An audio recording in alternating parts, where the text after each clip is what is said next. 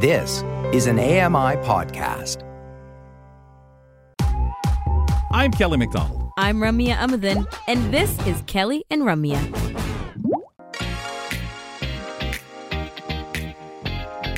A lot going on our program today, ladies and gentlemen. Thanks for being with us. It's Kelly and Ramya. And folks, for those of you celebrating every 4-year birthday, I always think there's got to be those people who are not really birthday people who absolutely love the leap day because they can just, all the attention bestowed upon them, which probably is a lot because everybody's used to doing it every year for everybody else. It kind of gets humdrum, tired. But for people on a leap year, you're just sort of like, wow, we don't get to spoil you like this. And if you're someone who hates birthdays, it's just enough. Now, unfortunately, if you were born on a leap year and you like birthdays, I know you're working it and having a great time either on the 1st of March or on February 28th, making sure every year it gets worked in and, just telling the story. I am a leap year baby. If you had a brother like mine, he'd say, well, man, I'll catch you on your birthday with a gift. Yeah, but it is my birthday. No, your birthday's in 3 years. I'll catch you then. Ladies and gentlemen, we get an opportunity Monday, Tuesdays, and Wednesdays at the beginning of our first hour to visit with our community reporters. However, sometimes we got to move people around, and our next community reporter, we got up today on a Thursday. We unfortunately had to miss her segment last week, I think it was. Julie, welcome back to the program as we settle in with Julie Martin, our community reporter from Pictou County, Nova Scotia. Julie, hope everything's well. Everything is really well. How are you, Kelly? Oh, I feel great. And here I've got to boast. I mean, we've got a beautiful sunny day. It's cold, but they say once again, the warmth is coming our way versus all that snow you guys have stolen from all of us here for your winter.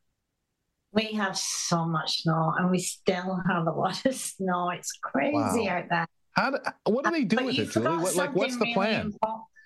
You forgot something really important about leap year, Kelly. Oh, what's that, Julie? This is the one day of the year when I was growing up that ladies were allowed to, it was acceptable for us to propose marriage to our... right. Yeah. Did you receive any marriage proposals today, Kelly? No, I've been good. How about you, Julie?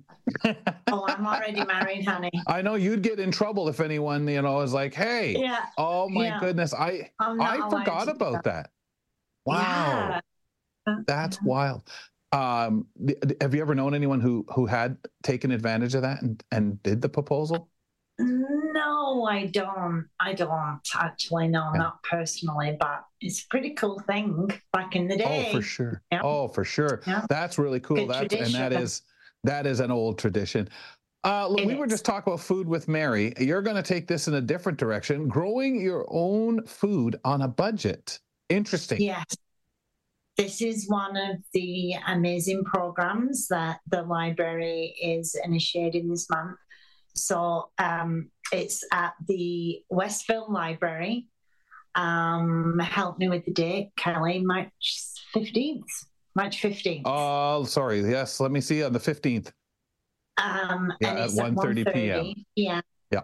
And it's, again, growing your own food on a budget. So even if you don't have the space to do a full-on vegetable garden, you can do microgreens on your windowsill. You can do it on your balcony. Yeah. You can put plant pots on your deck, whatever you have.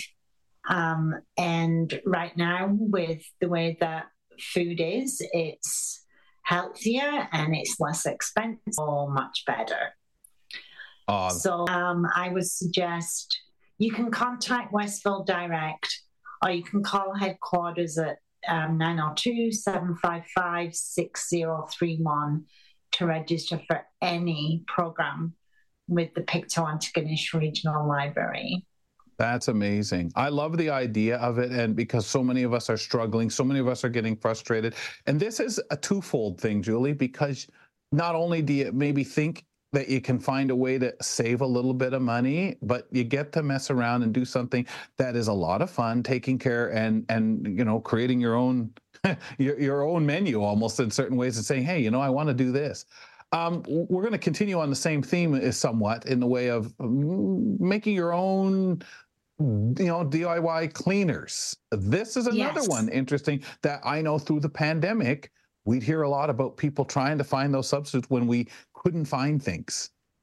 Yes, and not only when we can't find things, but people have allergies like certain contact dermatitis with certain chemicals and products, and we don't all want to be breathing in the chemicals that are included in cleaning products.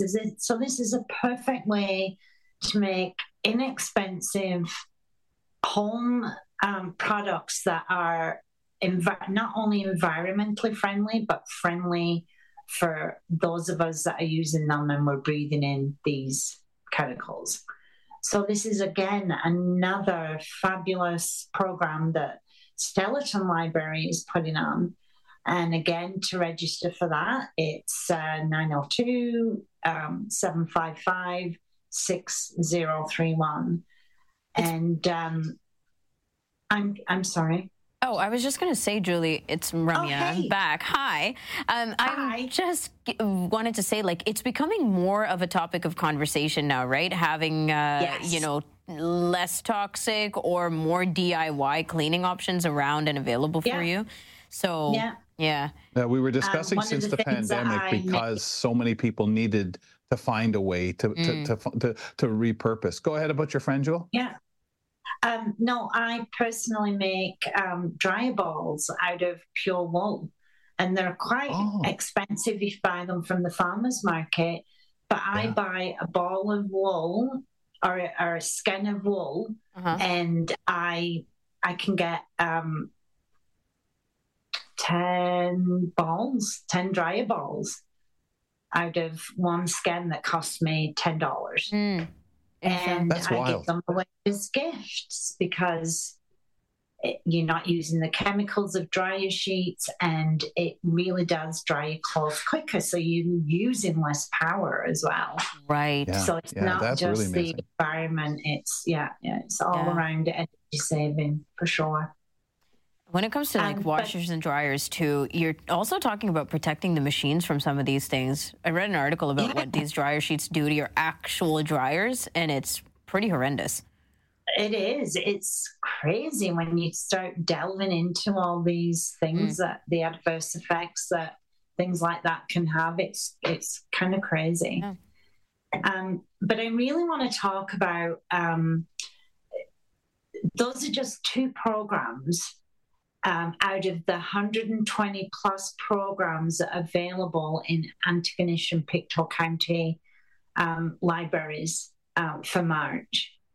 And we have a fund right now, the Nova Scotia government is funding a library development plan, and it's through the the Department of Community, Culture, Heritage and Tourism. And I heard this morning in Newfoundland Coffee Time with Dion, that they were told that Newfoundland just received from their government $600,000 to ensure that their libraries are accessible with equipment and their space. And I know that New Brunswick is doing the same, and Prince Edward Island is doing the same. And it's my understanding that it's right across the country this is going with the libraries. So they are providing Daisy Players and Envoy Connects and Victor Reader Streams. And on Monday, we did a full-day pottery workshop that was funded through this grant. Nice. I've applied for funding to do a dance workshop, or like a month of dance lessons for the people with sight loss. So the money is there, guys. The funding through the government is there. Go talk to your library headquarters. Let them know what you would like to see program-wise for accessibility and programs for people with sight loss. And if you need any help, please get a hold of me. I'd be more than willing to put you in contact with the right person in your province, or let you know what programs are working in our ideas for you to get ideas from, or in our community, for you to get the ideas from. Anything I can do to help, please get a hold of me. through AMI, I'm more than happy to help. It's interesting because so many of these, what you just said in the way of the amount of money, obviously is great. But you think about where we're getting to that piece where it's wonderful when a library system has one location you can go to and use this stuff. It's better if you have two locations that you can go. It's better if all the libraries in a community have a good chunk of this accessibility. And I like to see or imagine that's what's going on. I think of a city like London here where, hey, how many of our libraries could I go and use a Victor Reader Stream? How many of them have them? Does everybody who needs that accessibility have to go to the downtown library? Or which one? And I think, Julie, that's what this kind of funding is for, as well as putting on different events, whether it's the pottery, whether it's dancing. I really like the idea of stuff where people have it in their neighborhood. None of this, well, you have to go here to get access. Yeah, and how do you get there? And that's one of the things that our library headquarters ensures when we apply for the grants, is that we have funding for transportation, because we don't have public transportation. So we can come up with as many ideas and programs as we like, but if people can't get there, what's the point? So, there's so many different things that go into it. And I just love that all the libraries across the country are getting on board with this accessibility program. It makes my heart beam. I'm just thrilled. Yeah. So here's an outside question for you, Julie. I'm curious. At the top, I was asking you about the snow.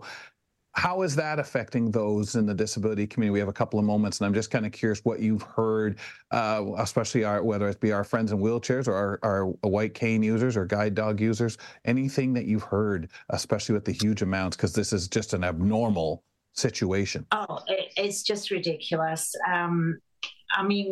We struggle to navigate our way around because we are a poor province, so our sidewalks and streets are in disrepair.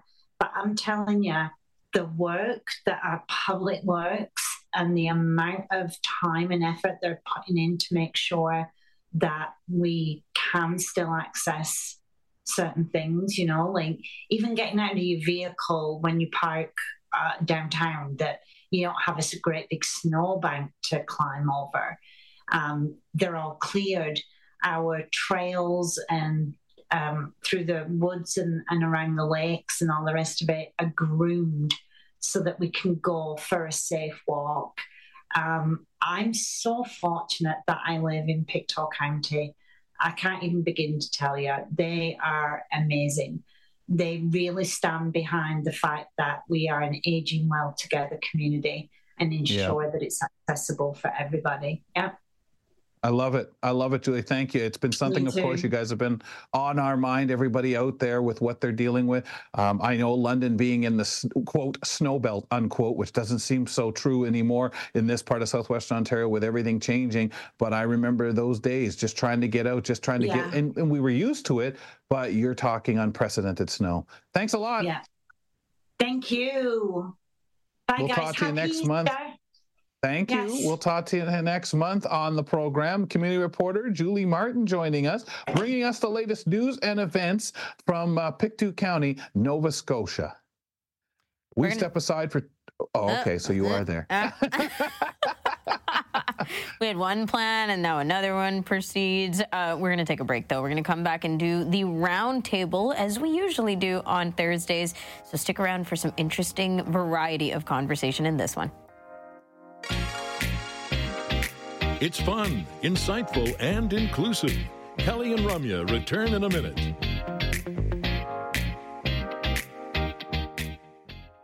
Hi, I'm Jenny Bovard. Join me monthly for Low Vision Moments, where I speak with awesome guests about some of the amusing things that happen when you're blind or partially sighted. Watch on YouTube or download Low Vision Moments from your favorite podcast distributor.